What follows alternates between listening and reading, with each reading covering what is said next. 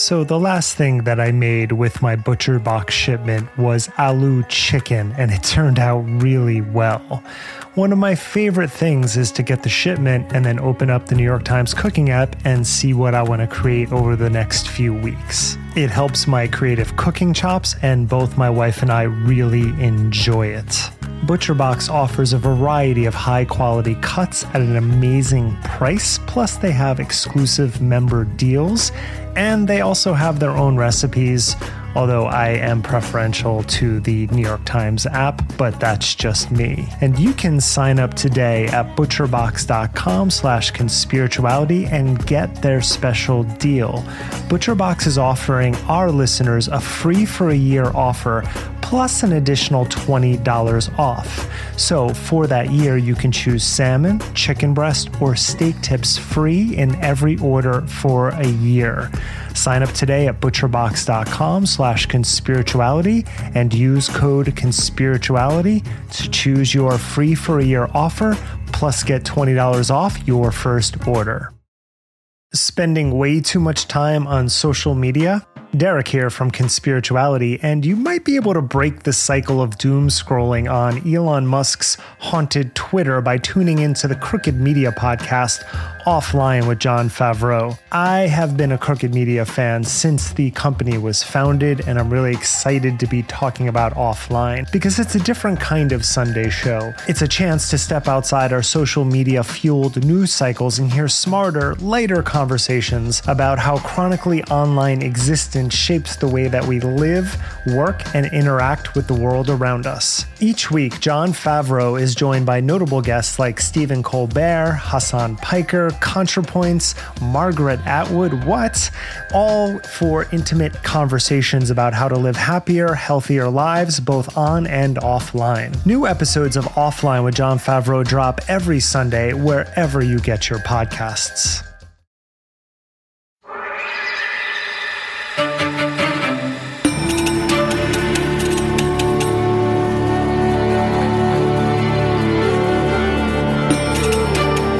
Hi everybody, welcome to Conspirituality. Julian here, flying solo today, with Derek and Matthew hard at work on some exciting projects we have going on behind the scenes. You can stay tuned for announcements about those and everything else we share on social media, especially at Conspirituality Pod on Instagram, where most of the posting and community engagement goes down. You can also gain access to our weekly Monday bonus episodes, as well as that warm glow of knowing your support keeps us ad-free and editorially independent by finding us at patreon.com/conspirituality. With police closing in on the trucker convoy occupation in Ottawa, Canada, one of its most vocal organizers and leaders, Pat King, live-streamed his arrest this past Friday on Facebook. Other prominent leaders were also arrested. Now, I wasn't at all familiar with Pat King, but this supercut video published on Twitter gives a flavor of his views. Trudeau, someone's going to make you catch a bullet one day. To the rest of this government, someone's going to fucking do yous in. You sons of bitches. The only way that, and I'm going to say it out loud, the only way that this is going to be solved is with bullets. And yeah, I said it. That's the only way something's going to happen. A massive revolution on a huge scale. You might want to change your name to Ishmael, or drop a bunch of change down the stairs and call yourself Chong Ching Ching Chang. Now you want to say, oh, the Indians' culture and everything. The natives' culture is a disgrace. It is 100%. Every person who was born here in Canada, in North America, you are indigenous. People don't realize that. If you were born of the land, you are indigenous of the land. It's called depopulation of the Caucasian race, or the Anglo-Saxon. And that's what the goal is to depopulate the Anglo-Saxon race. Because they are the ones with the strongest bloodlines. They are the ones with the strongest bloodlines. They are the ones with the strongest bloodlines. And we'll leave it at that, because then we get into a whole different topic. But now this year alone, I think I'm going to have a big gathering at my house just for that. And I'm going to film it. Yeah, right? Cops will get shot. Over the past 2 years, conspiracy-based protests with a specifically far-right leadership and inner circle have muddied the waters by putting out multi-purpose and often deliberately misleading layered messaging.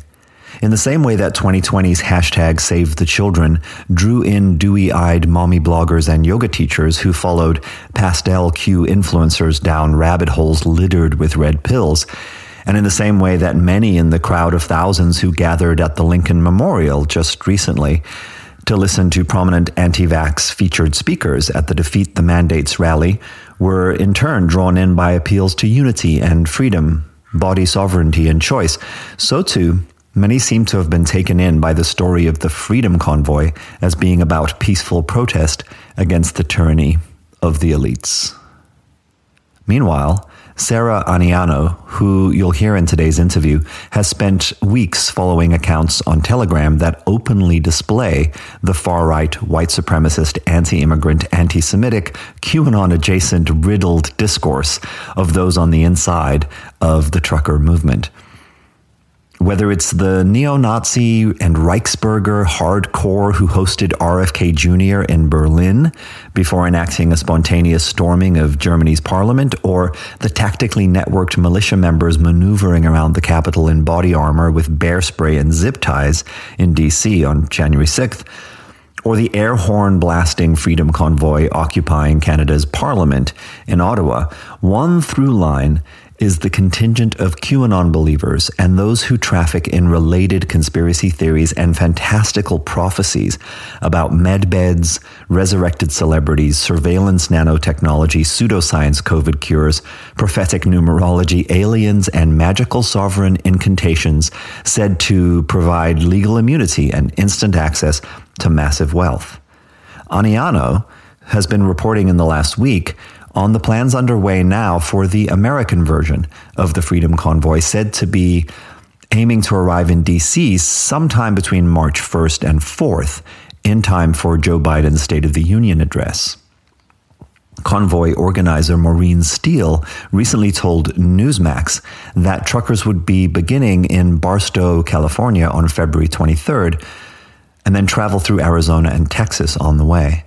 She also reassured Steve Bannon on his podcast that the money they're raising online to support the American convoy is all being handled by accountants and kept in a private bank.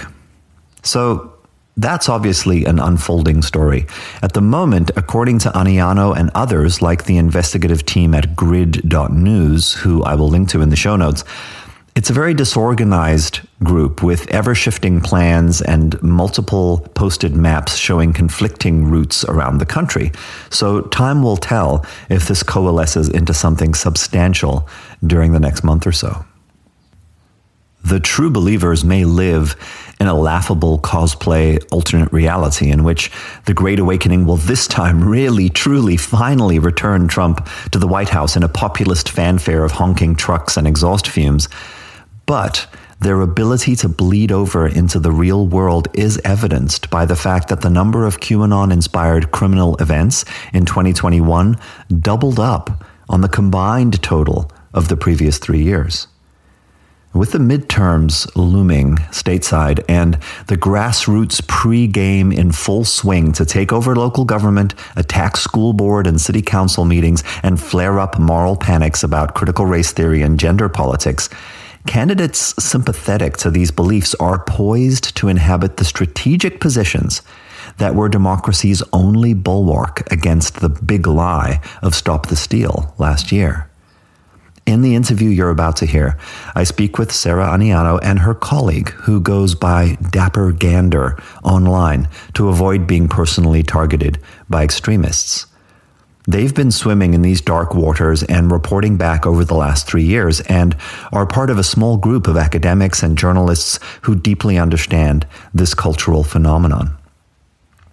Their message for us regarding the status of QAnon is that while it has lost some support, those who remain are perhaps more radical and dangerous, and our body politic is still deeply infected by the mutating ideology that jumped the rails from the Chan boards onto mainstream social media and invaded the wellness sphere in 2020.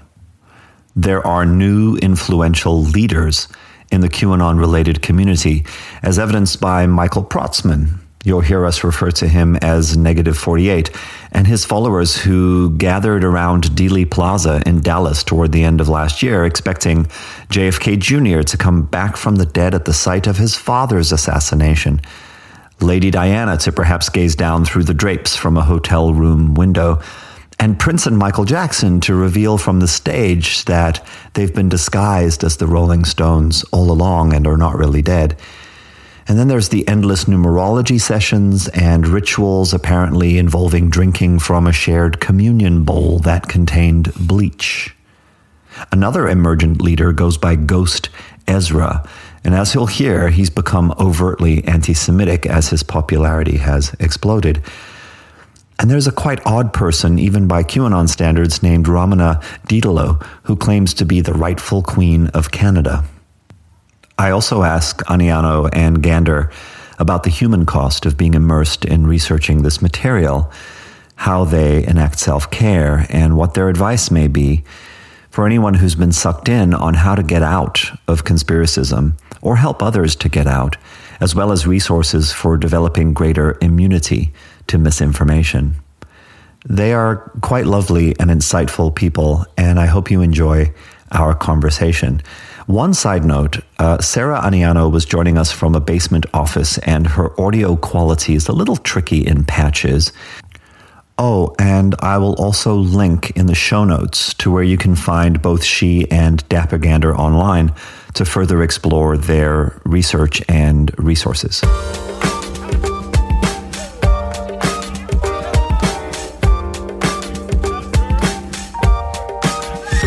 I'm joined today by two extremism researchers with a specialty in QAnon, Sara Aniano and her colleague who goes by Dappergander online for anonymity. Welcome to Conspirituality, you two. It's great to have you. Thanks for making the time. Thanks for having us. Hi, thank you. Perhaps we can start with a few sentences from each of you about what you do and how you got into it. Sara, how about you first? Okay, yes. Hi, I am Sara.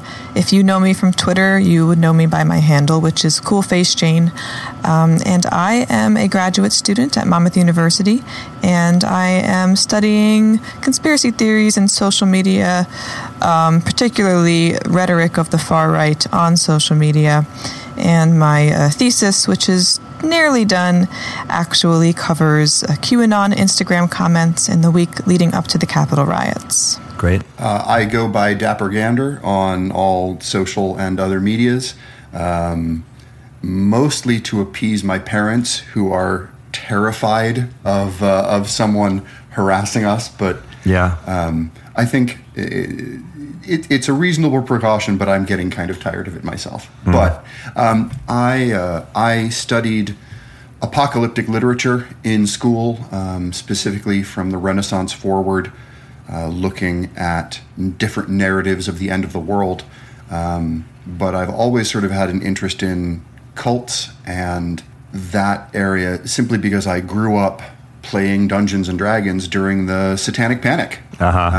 So one of my big memories of the time was being 11 years old, and I had just purchased a module or something from a comic book store, and outside this woman handed me the infamous Dungeons and Dragons chick tract that talked about how you could use the player's handbook to summon demons. And I read it, and my little 11-year-old brain couldn't really frame in a larger sense what was going on in the world, but I did know, reading that tract, well, I know this isn't true.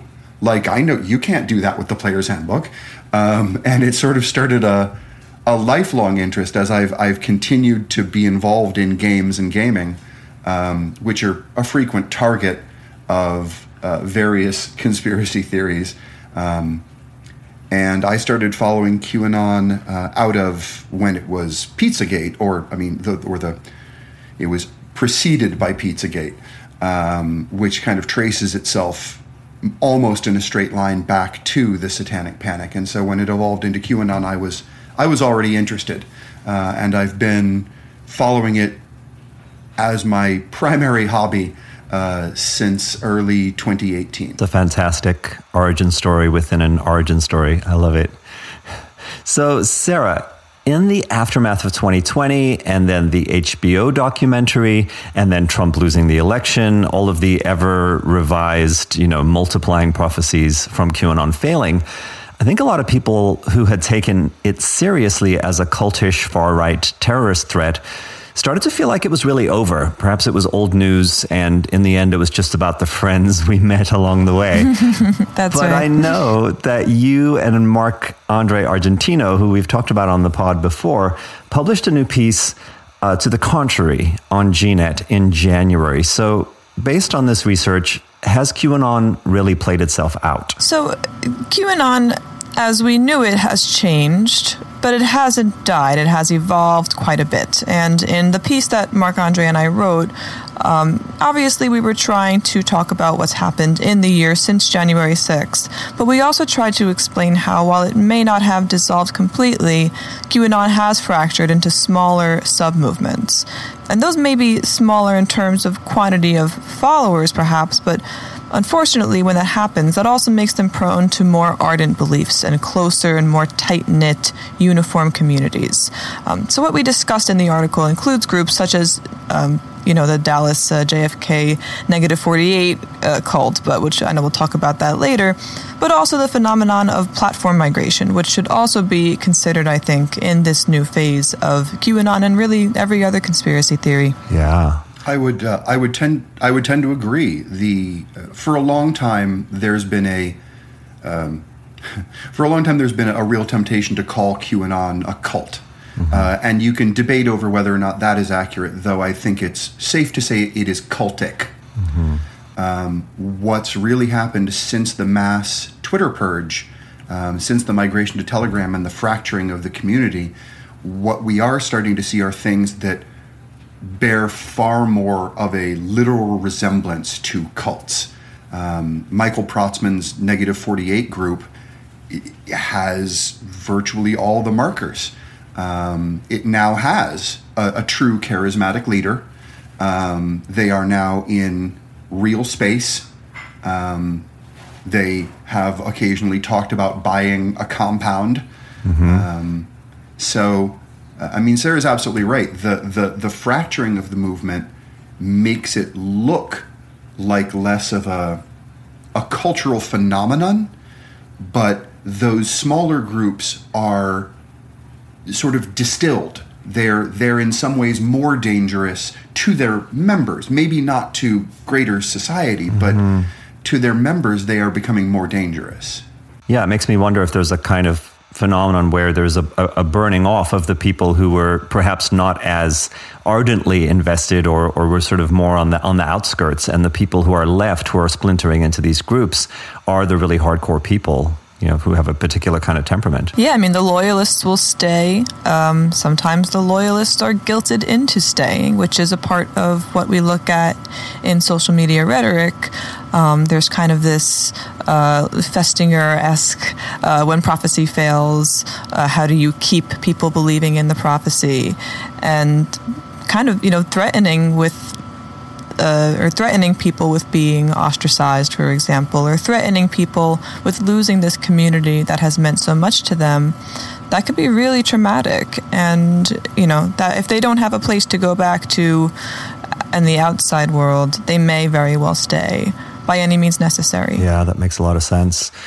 Gander, you've talked about in some of your writing that I've read, you've used terms like crypto-anon and zombie-anon and metastasized QAnon to describe what you see in terms of perhaps some of this fracturing that we've mentioned so far. Tell me more about that. And I'm going to try not to ramble. There's a precursor event that if you haven't been following QAnon for a while, I will touch on very quickly. Q, as almost everyone kind of knows, or at least has picked up along the way, Q is no longer posting. That figure has not posted since December of 2020. And in the months leading up to that, there were a couple of very revolutionary posts that Q put out. And one of them in particular talked about Q directly instructing their followers to, in Q's words, deploy camouflage. That is where the phrase, and again, if you've interacted with Q believers online, there's a high chance you've seen it. They will say something akin to, well, there's Q and there are Anons, but there is no QAnon. And the fact that you just used the word QAnon means that you don't know anything. And that is directly from these drops, where Q said, essentially, we're being portrayed in an extremely negative light, so we're no longer going to say QAnon. There is no QAnon, and there never has been. There's just been Q and the Anons. And that is a falsehood, absolutely. If you look back at Q's drops, Q referred to the movement as QAnon dozens of times. But it was this shift, in some ways seeing the way that the wind was blowing. QAnon had phenomenal success at the beginning of 2020 when the lockdown came and their group blew out of proportion with new recruits. But by the end of the summer, that had started to flip around, and people were coming around to what was going on, and realizing that QAnon was sort of the central heart behind a lot of these other movements and theories and conspiracies. And I think going into the actual election season, Q wanted to put some distance there. And to a greater or lesser degree, that edict was received and followed. So you saw a great many people, a huge number of Q promoters, just stop saying QAnon and fully sign on to there's never been a QAnon. There's just Q and Anons. And that has continued until, these three groups that I've talked about, where the crypto Anons are, and this isn't a cryptocurrency thing, this is literally just Anons who are fully deploying their camouflage. They still use the lingo, they talk about the storm, they talk about whatever, but they're not out there talking about Q. And this is what you see a lot in, for example, the Patriot Roundup or the Patriot Double Down. Yes, the organizer still goes by the name QAnon John, but he organizes these events where he doesn't say Q. He doesn't say QAnon. He just has, for the Patriot Double Down, he had a pair of cards were part of the logo, and of course it's a 10 and a 7. So it's 17, which is the 17th letter of the alphabet is Q, and the number of stars in the logo, there's 17 stars. And that's what I mean by sort of these crypto Anons. They're dog whistling a lot. They're still talking about what they're talking about, but they're doing it behind this sort of camouflage. And that's contrasted to the sort of zombie Anon faction, which is more or less made up of who used to be the biggest names in QAnon on Twitter. Names like, Incarnated Extraterrestrial, Jordan Sather, the various incarnations of Pepe, or Joe M. These very serious promoters who lost their following when they were all thrown off en masse from Twitter.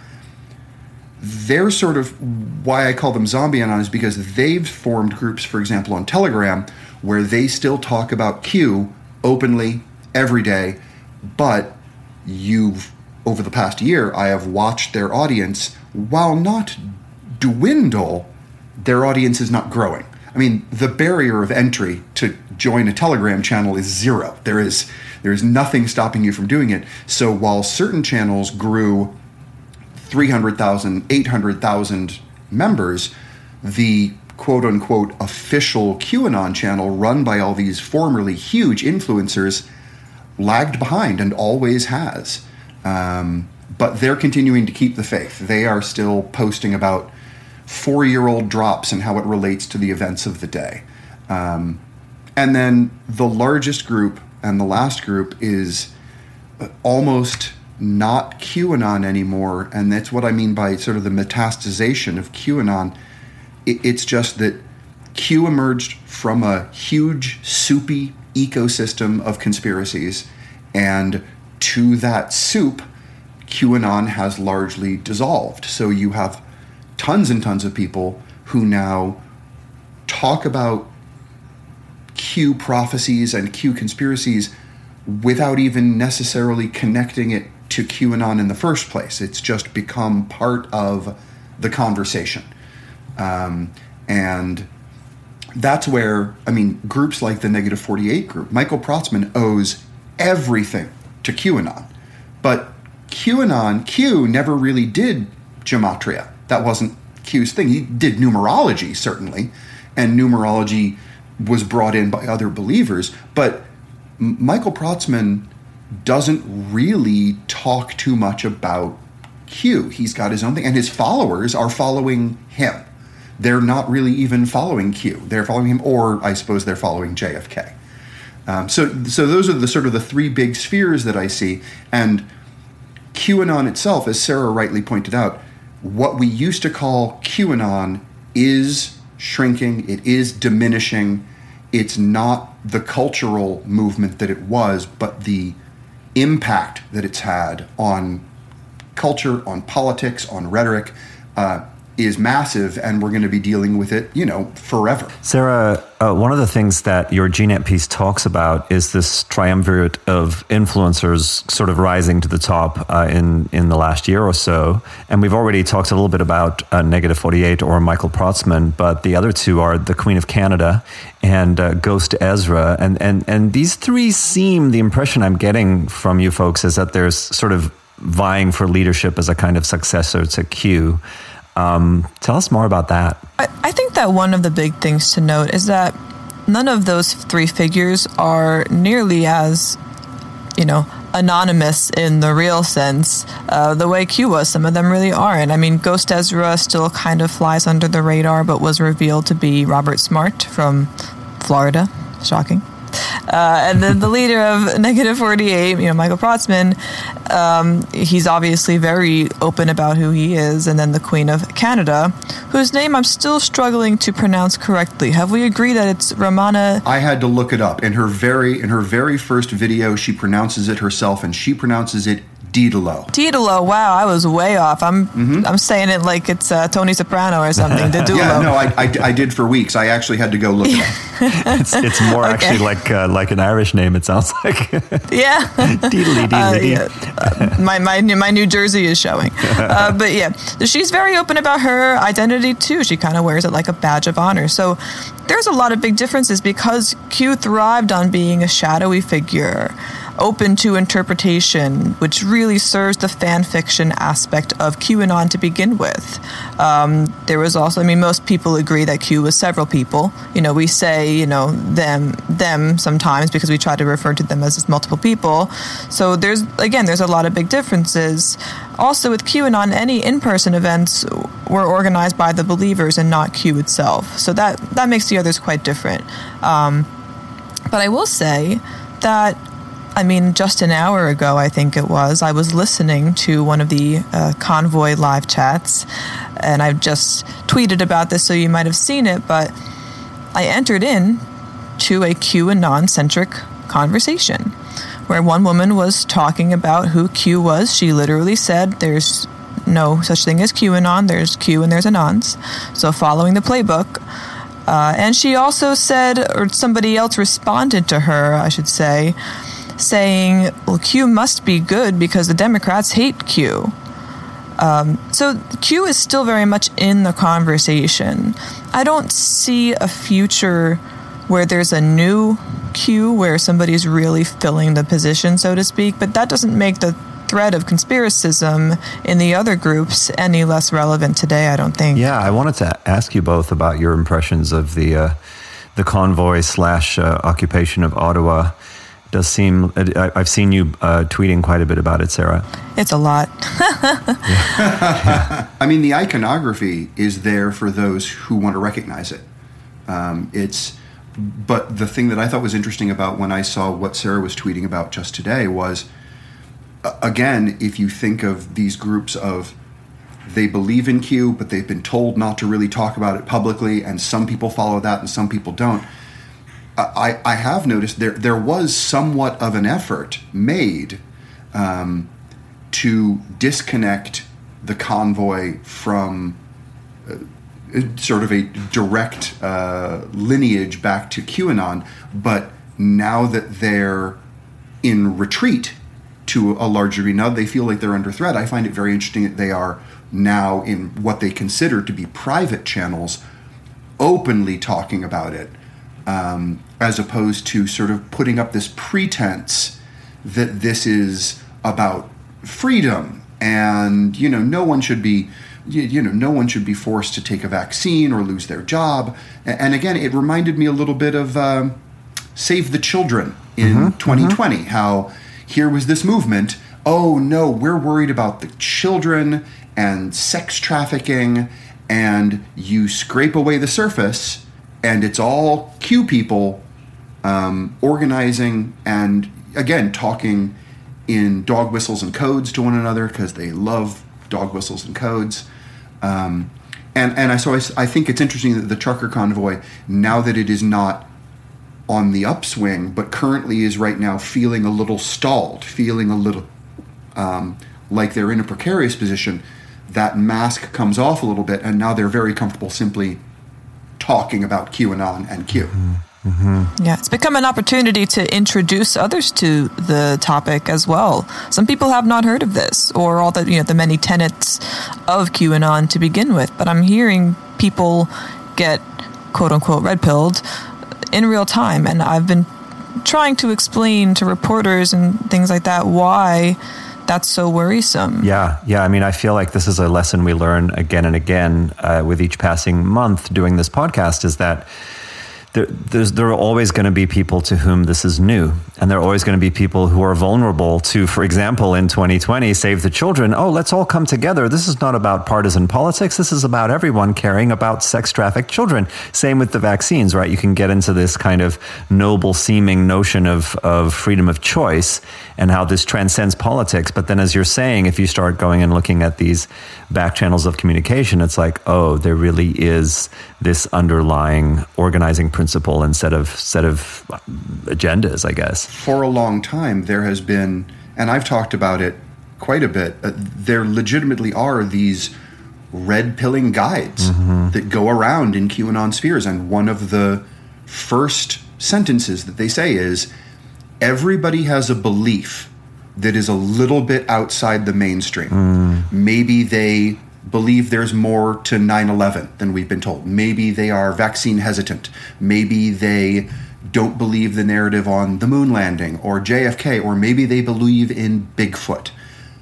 That is your entry point. That is where you're going to come at this person.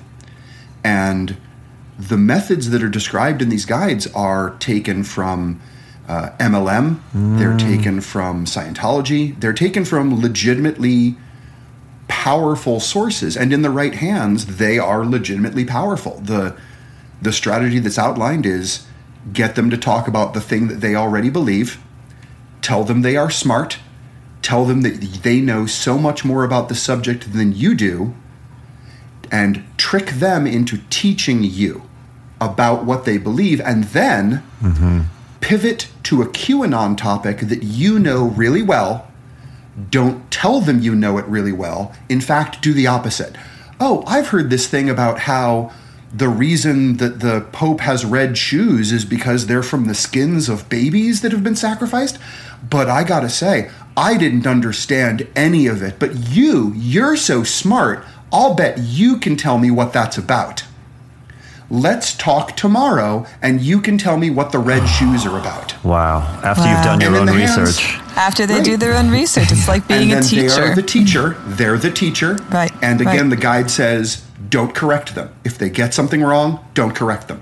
Just nod. Keep telling them they're smart. They are so much better at this than you are. You tell them they are really helping you to understand this. And while we're on the topic, what do you know about adrenochrome? I don't really understand what adrenochrome is. And it's that process. And again, people will be ejected from that sales funnel. There will be people who won't agree to come the next day and talk to you about adrenochrome. Yeah. But the person who does has self-selected to remain in the funnel. Yeah. And you just keep them going down until they are a QAnon believer. In terms of the three people that we touched on, Ghost Ezra, -48, and I'm just going to call her the Queen of Canada for simplicity's sake. Yeah. Do they have sort of different strategies, different levels of impact? Do you see any of them as being particularly more dangerous than the others? My initial impression was that it's a little bit of like apples and oranges, I think. I think that Ghost Ezra is, I guess, the hardest track. He's not putting himself out in the open, so it's harder to trace back anything that he causes in terms of like an offline consequence. But then if you hear about -48 drinking out of this communal bowl of God knows what. Bleach. There's some, bleach. Physical danger. There's physical dangers coming from this. So I would be interested in Gander's read on that, because when you ask me that question, I'm really not sure. I think that there's different dangers. I think they all have their own unique danger. That's exactly my reaction as well. They're coming at this from three very different angles. Ghost Ezra is a very traditional accelerationist red pillar. He spent 8 months QQQ, conspiracy, ancient civilizations, QQQ, Jews, QQQ, Khazarian mafia, and then over time it became more about Jews and more until he is recommending to 800,000 Telegram followers to check out the Nazi documentary Europa: The Last Battle. And he just comes right out. And there's a screenshot that I saved from his Telegram chat where one of his followers was doing pushback, because some of them, to their credit, pushed back. And, well, I don't understand this, Ghost Ezra. You never used to talk about this. And Ghost Ezra says in a response on his own Telegram channel, you weren't ready for this. He is a absolutely traditional red pillar, 100%.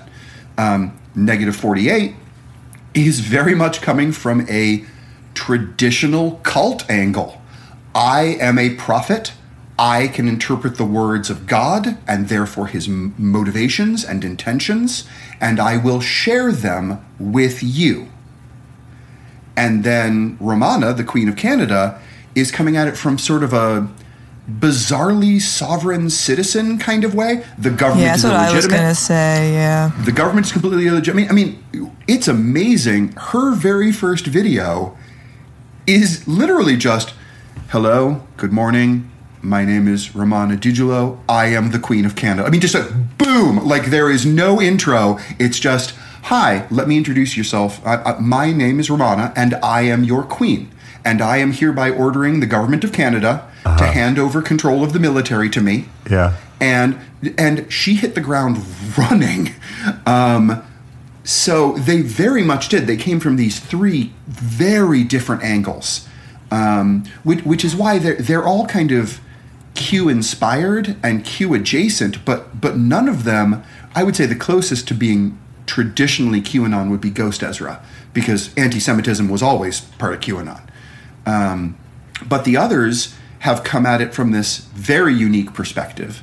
And they're absolutely different, dangerous in different ways. Ghost Ezra isn't telling anybody to do anything in the physical world just yet. He hasn't gotten people together. Both Protzman and the Queen of Canada have. They've gotten people to show up.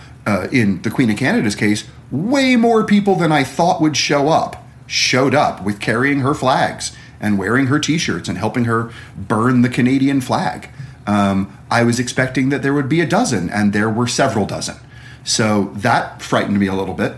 And then -48 has just been a kind of an ongoing tragedy to watch in a very traditionally culty way. Yeah, I mean, I followed. There was quite a lot going on a couple months ago with the stuff in Dallas, and just all of the strange sort of ritual behavior, the obsession with gematria, the lining up in a straight line. Don't look in any direction until I tell you, and then look over your shoulder, and you'll see the pyramid revealed behind the book depository where Lee Harvey Oswald fired his shots. It's like, and then drinking from the chalice that includes some concoction that has bleach in it.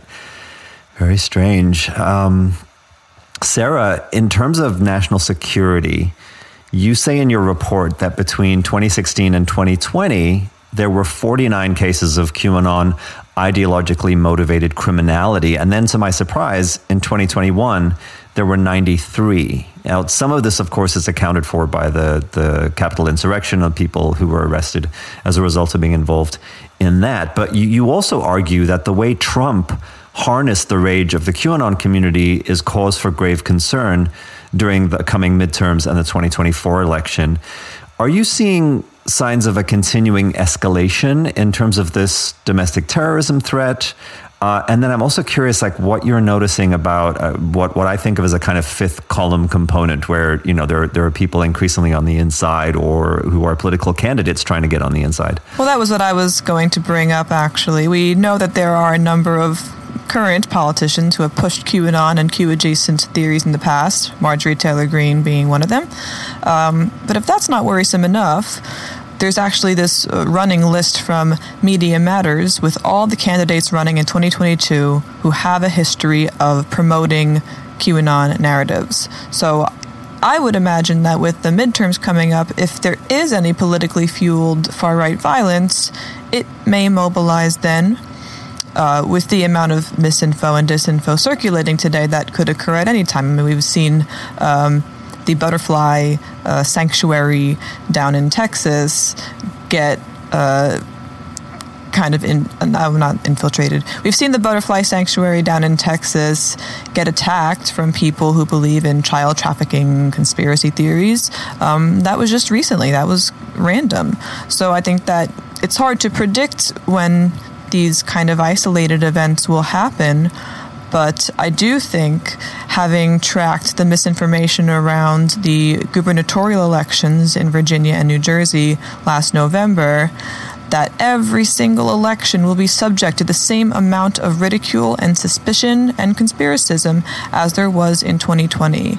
And I think the more we see that, and of course the more Democratic candidates get elected, the more likely there is of some kind of violent pushback. Yeah, it's like this is the new normal in terms of a level of just complete mistrust and misinformation about elections, which is incredibly alarming. Yeah, and I'm curious too. When you were talking about the convoy and the sort of the layers of communication with regard to the convoy, it's something that actually really I get riled up about, is that right now there's all of this activism around showing up at school board meetings and at city council meetings and just being, each person trying to be crazier than the one before so that they can go viral on YouTube. And so much of this comes from this conspiracist mindset that says, all of the quarantine measures are effectively about imposing tyranny, and all of the CRT stuff is about turning our kids into communists, and any sort of gender stuff that we don't like is about, grooming them in some really horrific way. And you have people like James Lindsay, putting this stuff out every day on social media. And all of that is it's so nuts in terms of the conspiracy that it proposes or that it makes claims about, when really there is this other actual thing going on that we were talking about in terms of the strategies for red pilling people.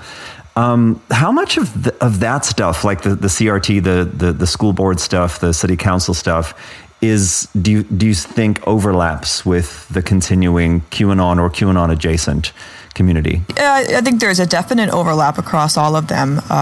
It's hard to say if every single school board soapbox parent believes explicitly in QAnon narratives, the unique exception being perhaps Ron Watkins, who spoke recently at a school board meeting in Arizona, the peak of just the strangest, worst timeline, but that's a whole other story. That being said, I think one really big unifying factor across all these movements is paranoia. So anti-mandate and anti-vax discourse fosters paranoia for children's safety, most of all. Anti-CRT discourse, in particular, fosters paranoia for white children's safety. And QAnon also fosters paranoia for children's safety, rooted kind of in the trafficking, save the children, blood sacrifice stuff. Once you're paranoid about one of those, it's incredibly easy to be swept into the other. So whether or not there's an overlap, I think that there definitely is an overlap. I mean, I would say that you got to remember that right up until Election Day, Q was explicitly promising that there was going to be victory, they were going to take the country back, and then when Trump lost, it immediately fed two different narratives. One, the whole, as we've mentioned, it's all a fraudulent election. But even that, for some believers, isn't going to be enough, because Q had already said, "Oh, don't worry, we've got the election is protected." Like, he had already guaranteed that nothing was going to go wrong, and then it did. So it left a lot of people sort of saying, "Well, since Q can't be wrong, then either one of two things has happened. Either Q deliberately lied to us and there is a reason for that, or we did not fully understand what Q was saying and the fault is ours, thinking that what Q was doing was promising that we were going to sweep the elections and take over both houses of Congress." And that's where people like Ron Watkins and like Mike Flynn immediately sort of stepped up in the months following it and started saying, "Run for school board, run to be an election official, run to become part of the Republican apparatus so that you can prevent the next fraudulent election because you'll be there." But what we're seeing reminds me a lot of sort of the creation science kind of idea back when there was that.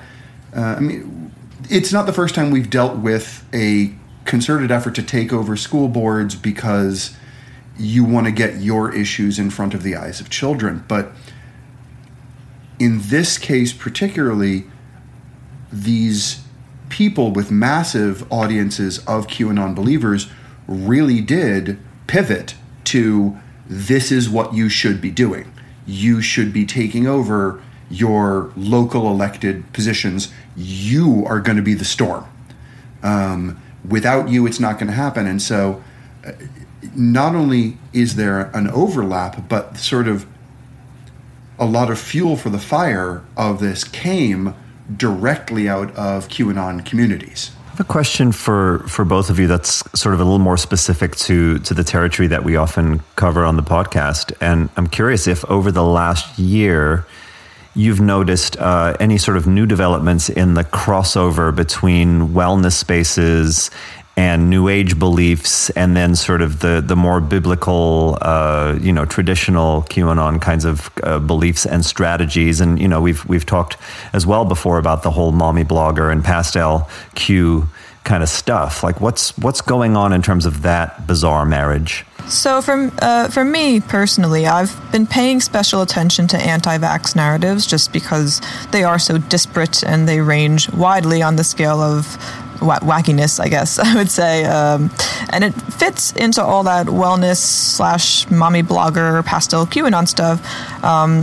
because I see a lot of people making connections between things like the COVID vaccine and 5G, and they somehow tie that to explain what happened at the Travis Scott concert, for example.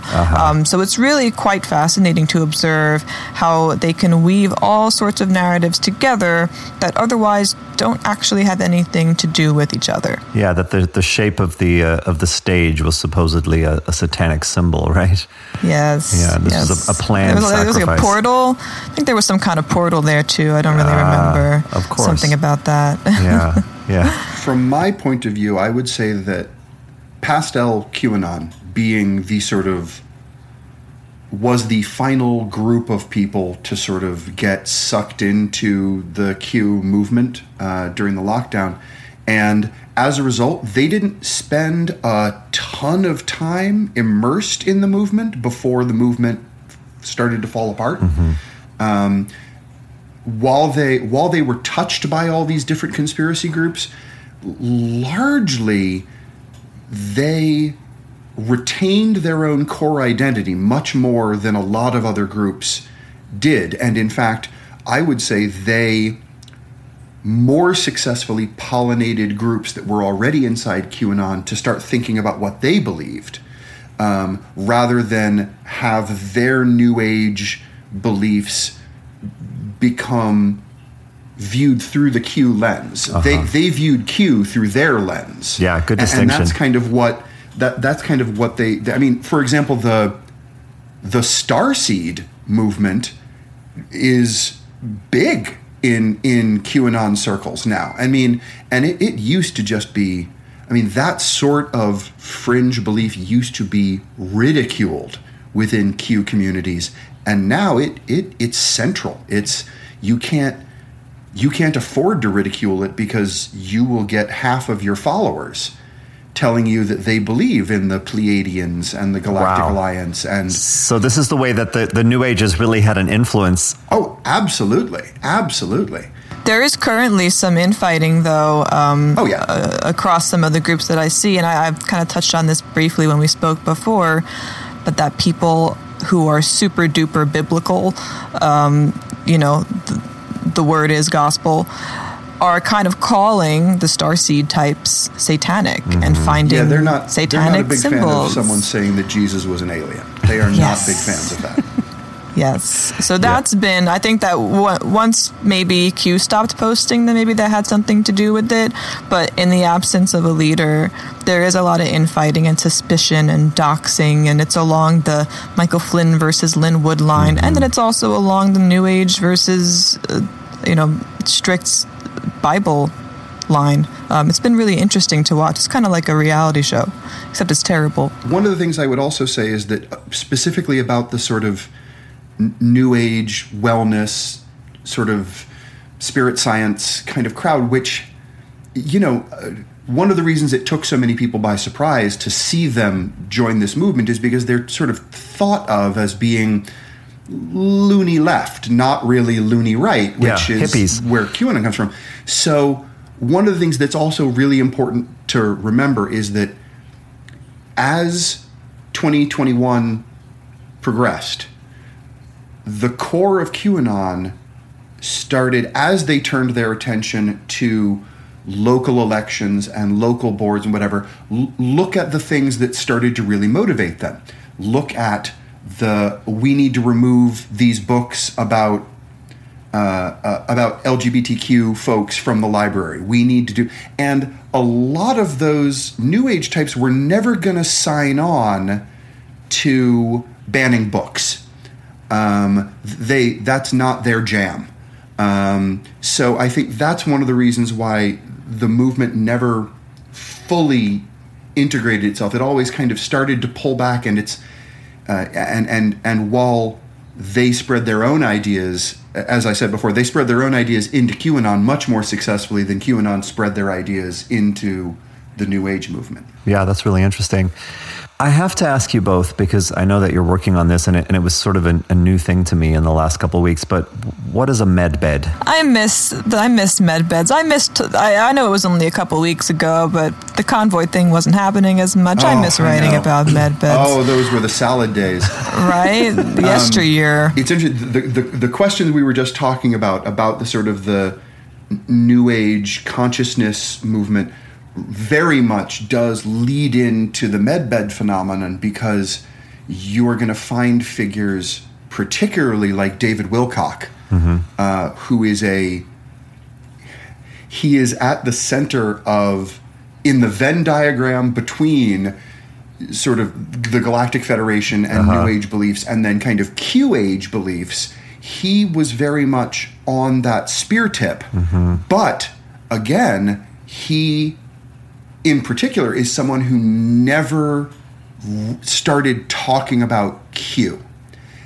He is so central in that existing sphere, but like I mentioned before, he's the sort of person that is spreading the belief in med beds to QAnon. He is not adopting QAnon's beliefs and bringing them to the Consciousness Expo outside of Los Angeles.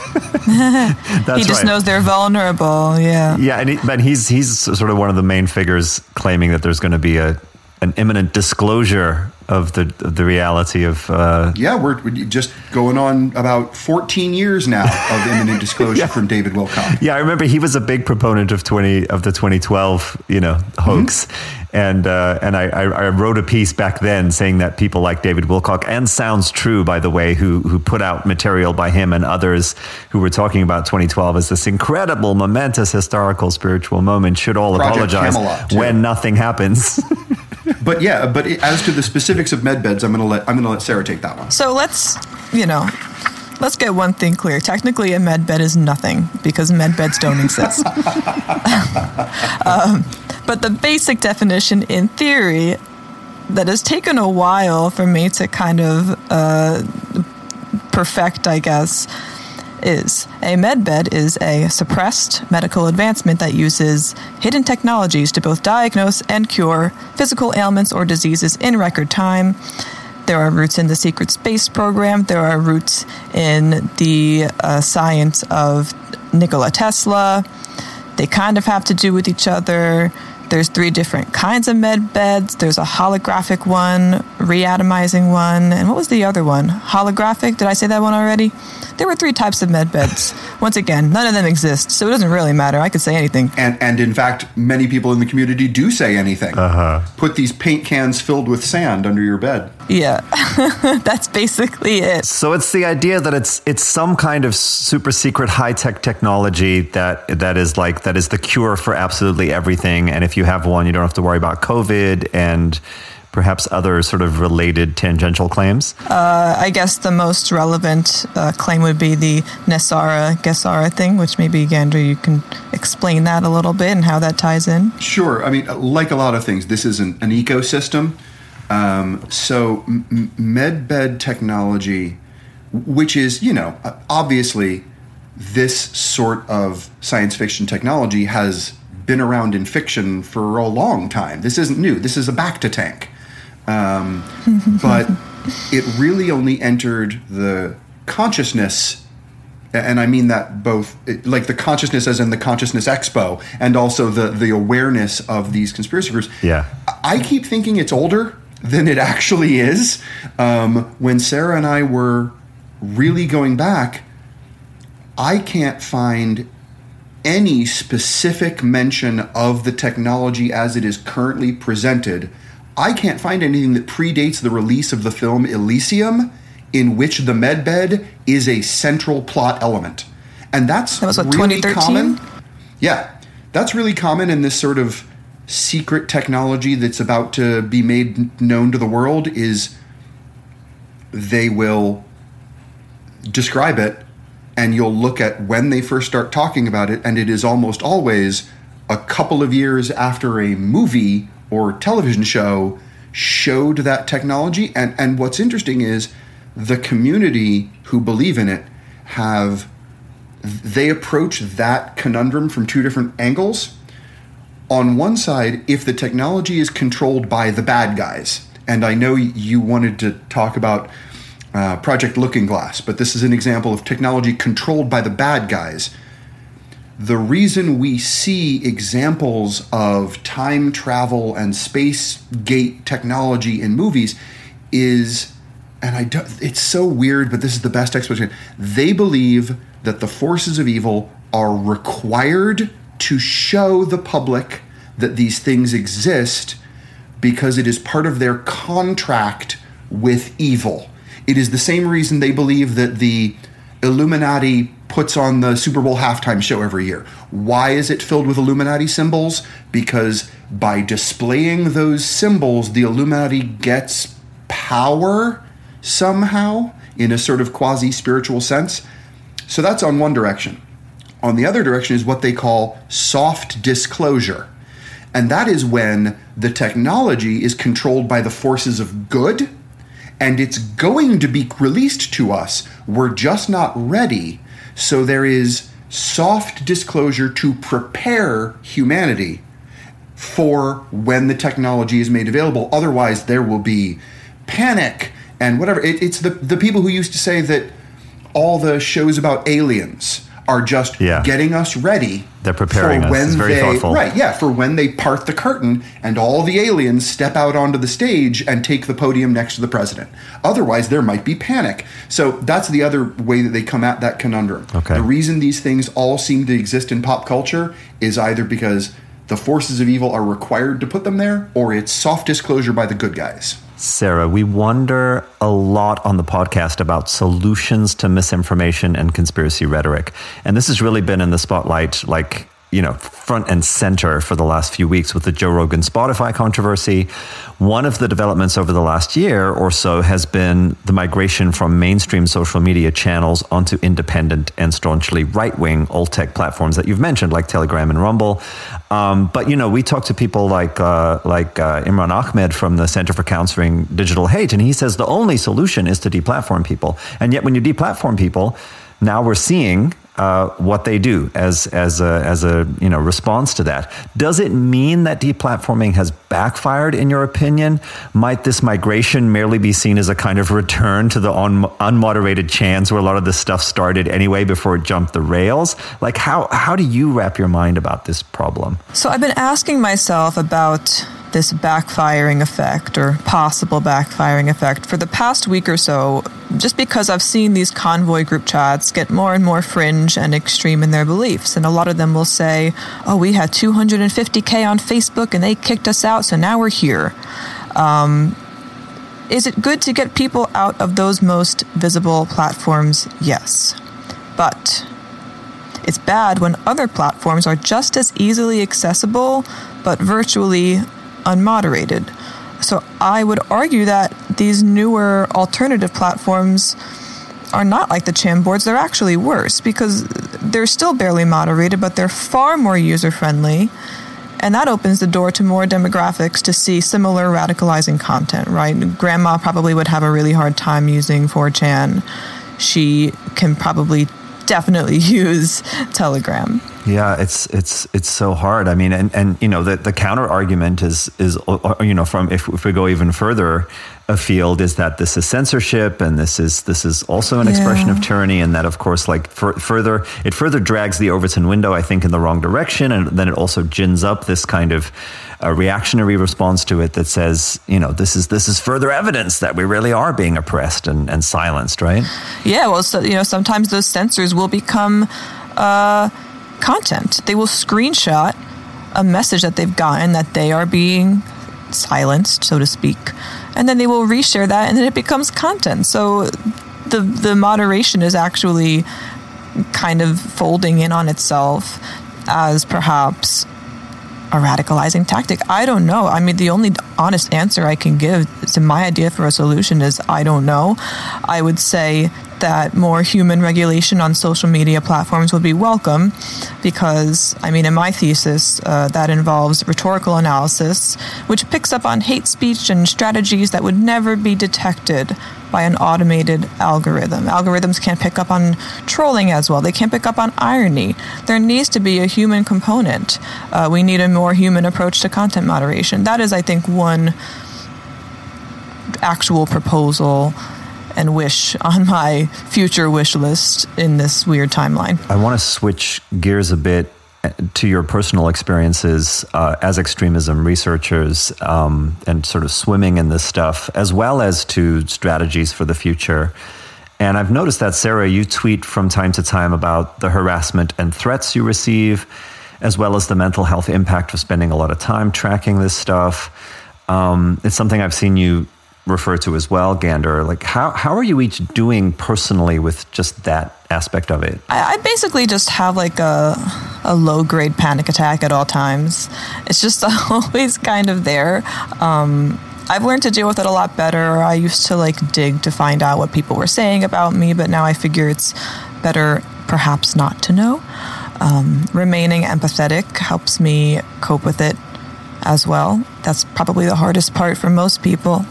But yeah, I think it's kind of a muscle that you have to exercise, knowing that you're doing this in this space puts you at this inherent risk of that kind of criticism and trolling and harassment. The more time you spend in the space, it's very easy to become overwhelmed or just simply depressed.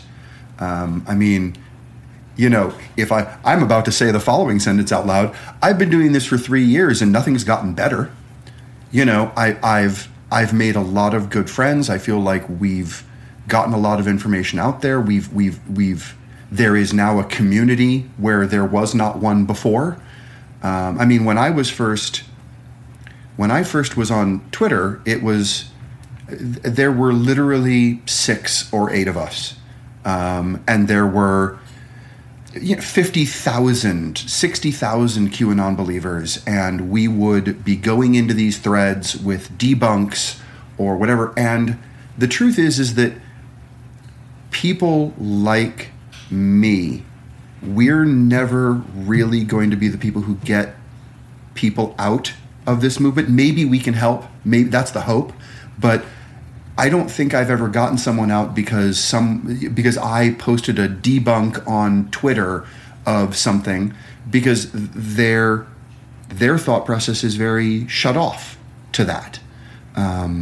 So sometimes it's very easy to say, wow, you know, even though we've had what you can easily quantify as successes, what has been the sum total of folks like me and Travis View and, you know, Will Summer writing for 3 years? We didn't stop it. We didn't stop it from happening. We didn't even slow it down. When 2020 hit and the lockdowns came, the funny thing is that if you look at the winter before COVID hit, we were all feeling pretty good, because for the first time we felt like we were actually really making progress. The movement was slowing down. They weren't getting to the membership. And then COVID hit, and suddenly half of America had a ton of free time and was undergoing a personal stress. 2 things that are absolutely key to getting sucked into conspiracy theories is being in some sort of emotional distress and having a lot of time. And suddenly that described so much of America. As well as, I might add, high-speed internet in your back pocket. Yes, that helps. Literally. You wind up feeling there's a high degree of burnout, particularly if you have been immersed in the space for a long time. It can be easy to get burned out. So I take breaks. I do other things besides this. Finding and joining even just little group chats where we just decompress and we're not always talking about the conspiracy world is massively helpful.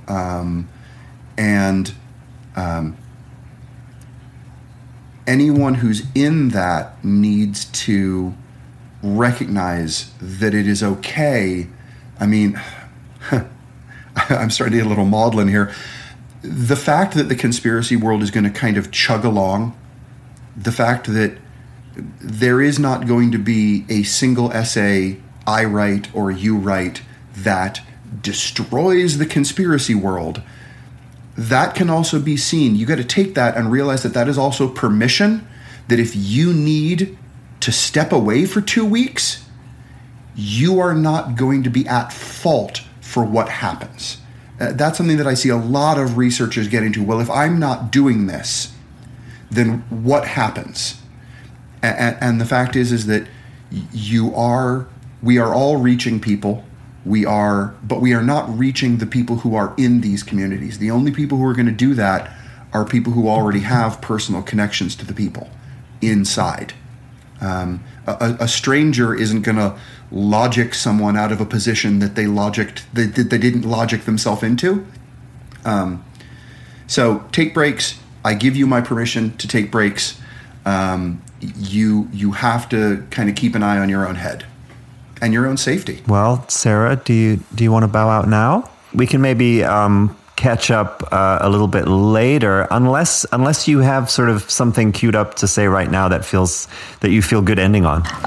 You know what? I guess. Well, I think that your last question that you'd given us before is that do we know people who've woken up from being deep in the fever dream of conspiracism? I'm stealing your words.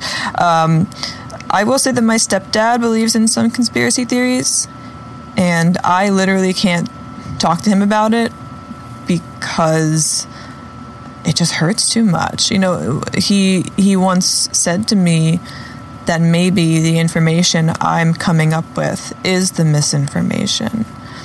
And I was like, oh, so it's like that.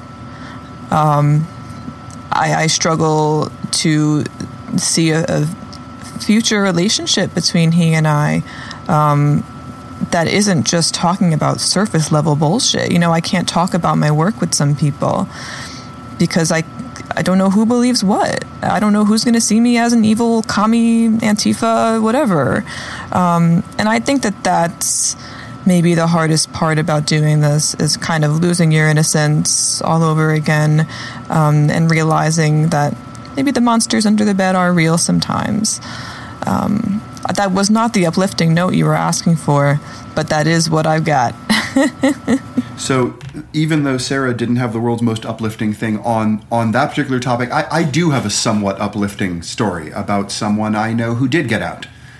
I was going to say a friend, and I mean she is, but she's an internet friend, you know, as has become common. But her name is Stephanie, and she is someone who was deep into conspiracy movements. She believed in 9/11 truth, and she believed in Sandy Hook, and her story, and this is something that, again, I have seen echoed in others I have spoken to who have gotten out. Her story is a little bit familiar. She started off just being curious about these, in what she viewed as inconsistencies in media reports or what have you. She ended up red-pilling herself, getting deep into these conspiracy movements, and then in 2017, I think, she was being visited by some of her old friends who had come to see her and spend a week visiting with her. And like everybody in these conspiracy theories, you have to eventually proselytize. So Stephanie said, just sort of casually, "Oh, did you know X and Y and Z?" And her friend kind of pushed back until Stephanie brought up Sandy Hook. And her friend got real quiet, and her friend said, "Stephanie, I work with one of the parents of Sandy Hook. That happened. Those kids died." And suddenly she was face to face with someone whose opinion she valued, whose friendship she valued, who they had this connection.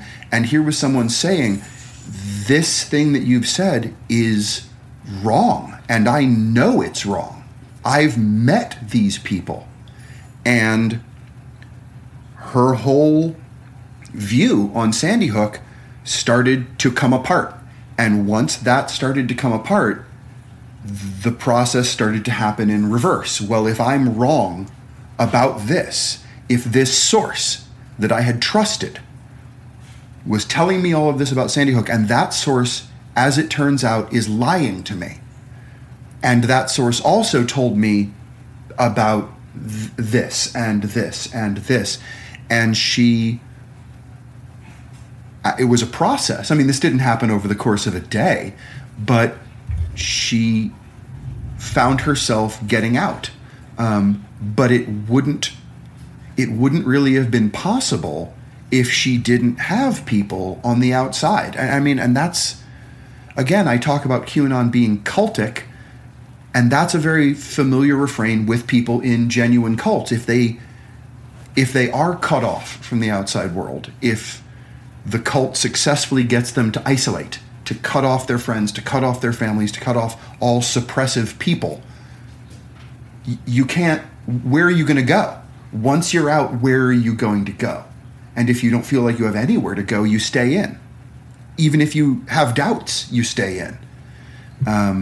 So Stephanie having those friends, even though they were only visiting for a week, they were, whether they realized it or not, absolutely crucial in those first steps of her getting back out.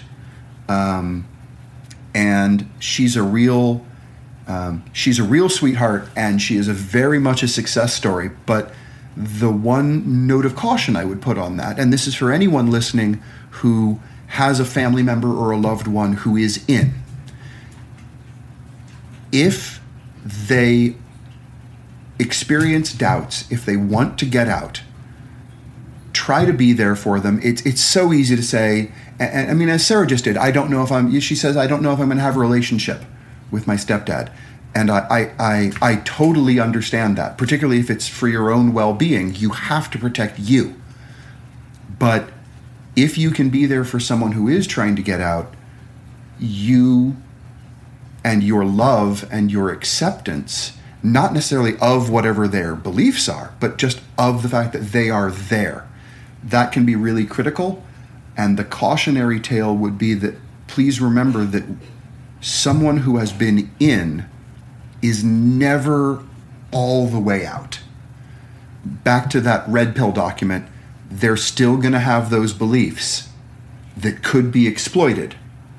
And once you've trained your brain to be conspiratorial, it's extremely difficult and quite time-consuming to undo that training. I mean, we're talking if you spent 3 years in this conspiracy movement, you're not gonna stop seeing connections in a week. You're gonna be seeing connections for years, and it will be an active fight. Something that I see commonly is former believers will get themselves out and then feel like they need to join the fight. They need to get back in the trenches and get other people out. And I agree that is a valuable role, but I see a lot of them make a tactical error, which is to put themselves in a position of, rather than talk about their own experiences and talk about how they got out and use themselves as something inspirational to others, some of them will stay in. They're still spinning up a conspiracy, but it's an anti-conspiracy, and it can still be very psychically harmful because they're still thinking about the world in the same process. But now, QAnon is an evil in the world that is being perpetrated by these people that I now hate, as opposed to being people I used to love. And that pendulum can be very dangerous, psychologically speaking. So if you or someone you love is a former believer, my real advice is to, if you want to stay in the disinfo and misinfo sphere and you want to help and you want to fight, do so by telling your own story. Don't try to figure out who's behind QAnon. That is not a good way to spend your time. You will drive yourself back into that place because your brain is still going to be making those connections. Your brain is still wired to look for conspiracies. So spend your time keeping yourself healthy and helping others at the same time if you can. There's so much there in what you're saying, and the thing that really sticks with me is you keep coming back to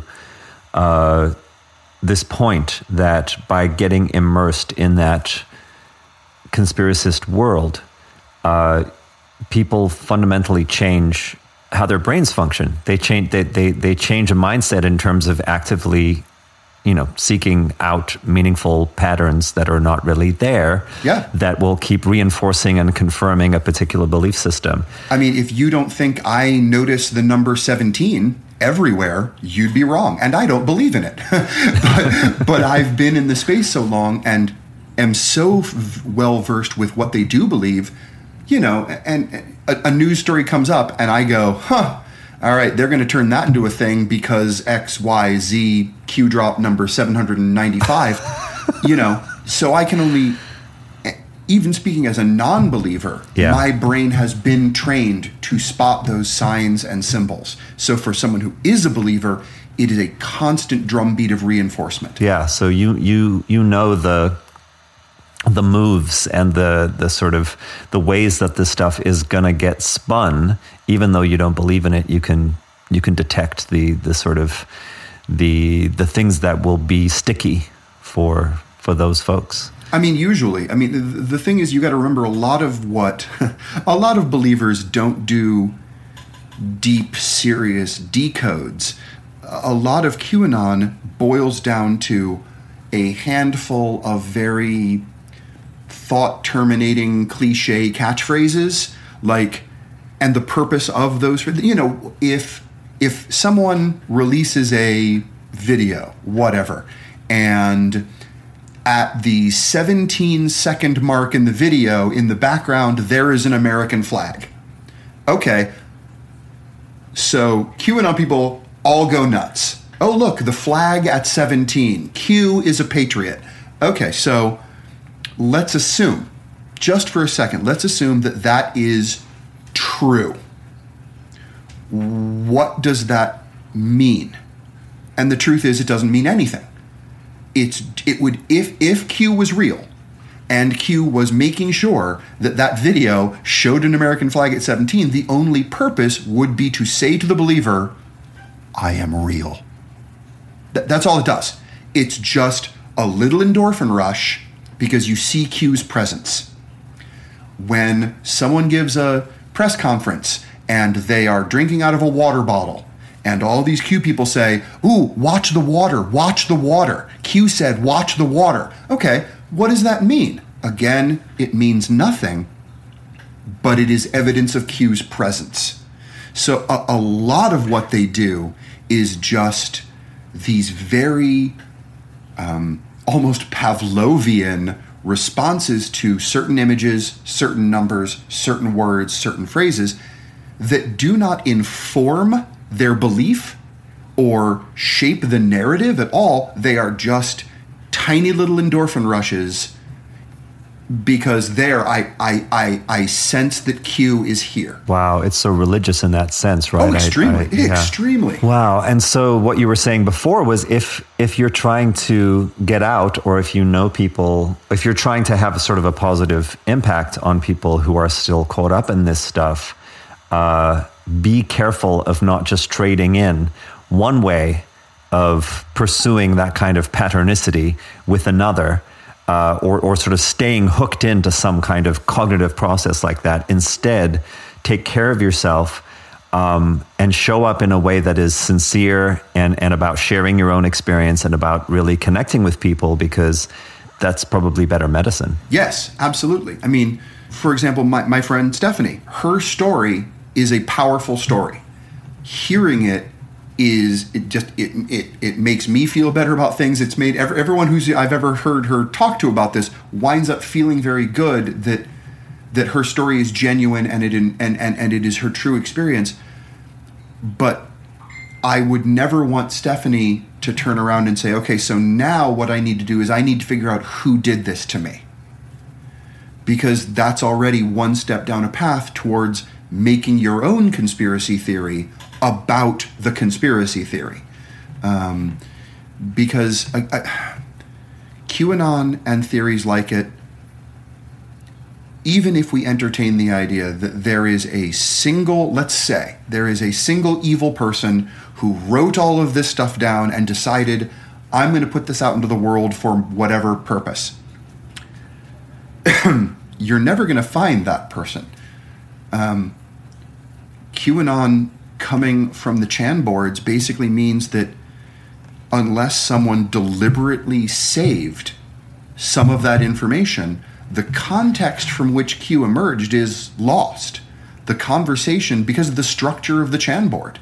I mean, yes, there are some archives, but many of the archives don't preserve every image. Some of them don't preserve the greater conversation going on. I mean, you can look at an archived version of every thread where Q actually posted, but that doesn't tell you what the larger conversation on 8chan was that day. Did Q say this thing because Q is a prophet? Or did Q say this thing because there were 4 other threads that day on this topic and Q was weighing in? Stripped of context, Q looks magical.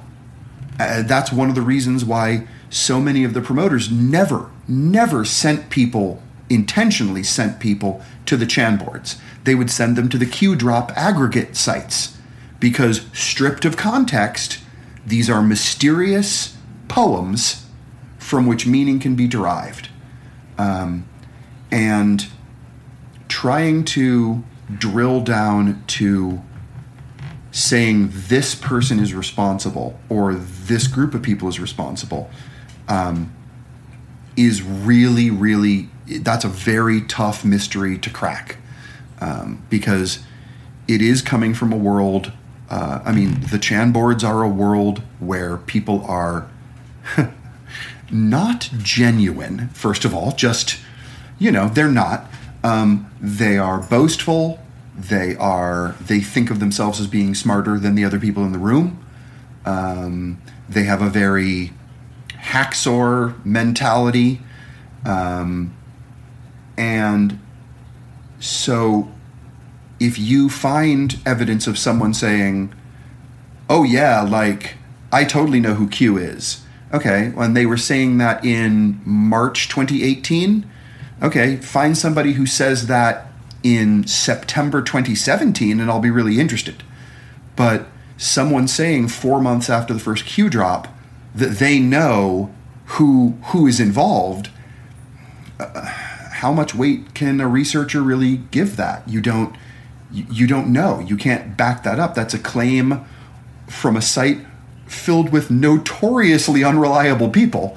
So it's hard. So you wind up having to find good pieces of evidence, and then is there connective tissue between the two pieces of evidence? And if there isn't, the responsible thing is to stop and admit that there is no connective tissue.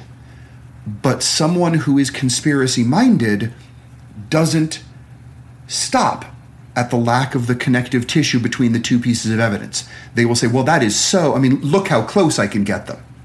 I don't need the connective tissue. It is clear to me that X leads to Y. And that can be, again, that can just be really psychologically harmful to a person because you're not actually out.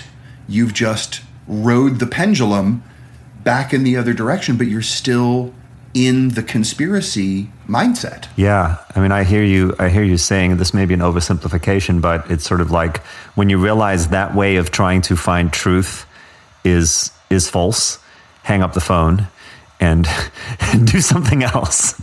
Make better use of your time and your life and your energy, right? Yeah. I quit smoking by vaping. Okay? But you're still vaping. You're still doing the thing. And yes, it might be less harmful. And I'm glad you're not still smoking. And the people around you might be glad. But you're not done. You've just switched to something that is better for you, but is not good for you, and you're not really out. One thing I noticed, Gander, is that you tweeted about, and then in your Patreon, you created a follow-up post inviting ideas about how to provide resources for anyone personally impacted by this stuff. Maybe we can close with that, with anything that's coming out of that inquiry for you. Sure. What largely resulted from, it started with just a couple of tweets where, as I said, when I was in school, I studied apocalyptic literature. I am an English major by trade, so I know how to read and analyze persuasive writing. I know how to critically read media, and I forget sometimes that that is not a talent everyone has been shown how to utilize. So I will say something sometimes on Twitter, and the response from my followers will be, "Oh wow, I've never thought about it like that." And in my own head, I am surprised. Like I'm like, "Oh, I thought I wasn't saying something useful. I thought I was just doing a little throwaway like, hey, just remember when Marjorie Taylor Greene misspells the very last word in her tweet, and therefore all we talk about is the very last word in her tweet, it means that the rest of the tweet goes completely unchallenged, and she got to say whatever she wanted, because every response and every quote to it is just, it's your... Okay, great. But before she misspelled your, she accused someone of malfeasance, or she misrepresented a statistic. Anyway, that's how it started. I made a tweet commenting on that, and I had a whole lot of people say, wow, I always just sort of assumed she was dumb. And it's like, okay, well, she might be, but she also has an office staff. She has people around her who maybe aren't dumb. And the fact that it happens so frequently, I think you have to at least entertain the idea that if what happens every time is that she gets a lot of media attention about being called dumb, her followers do not care if liberals call her dumb.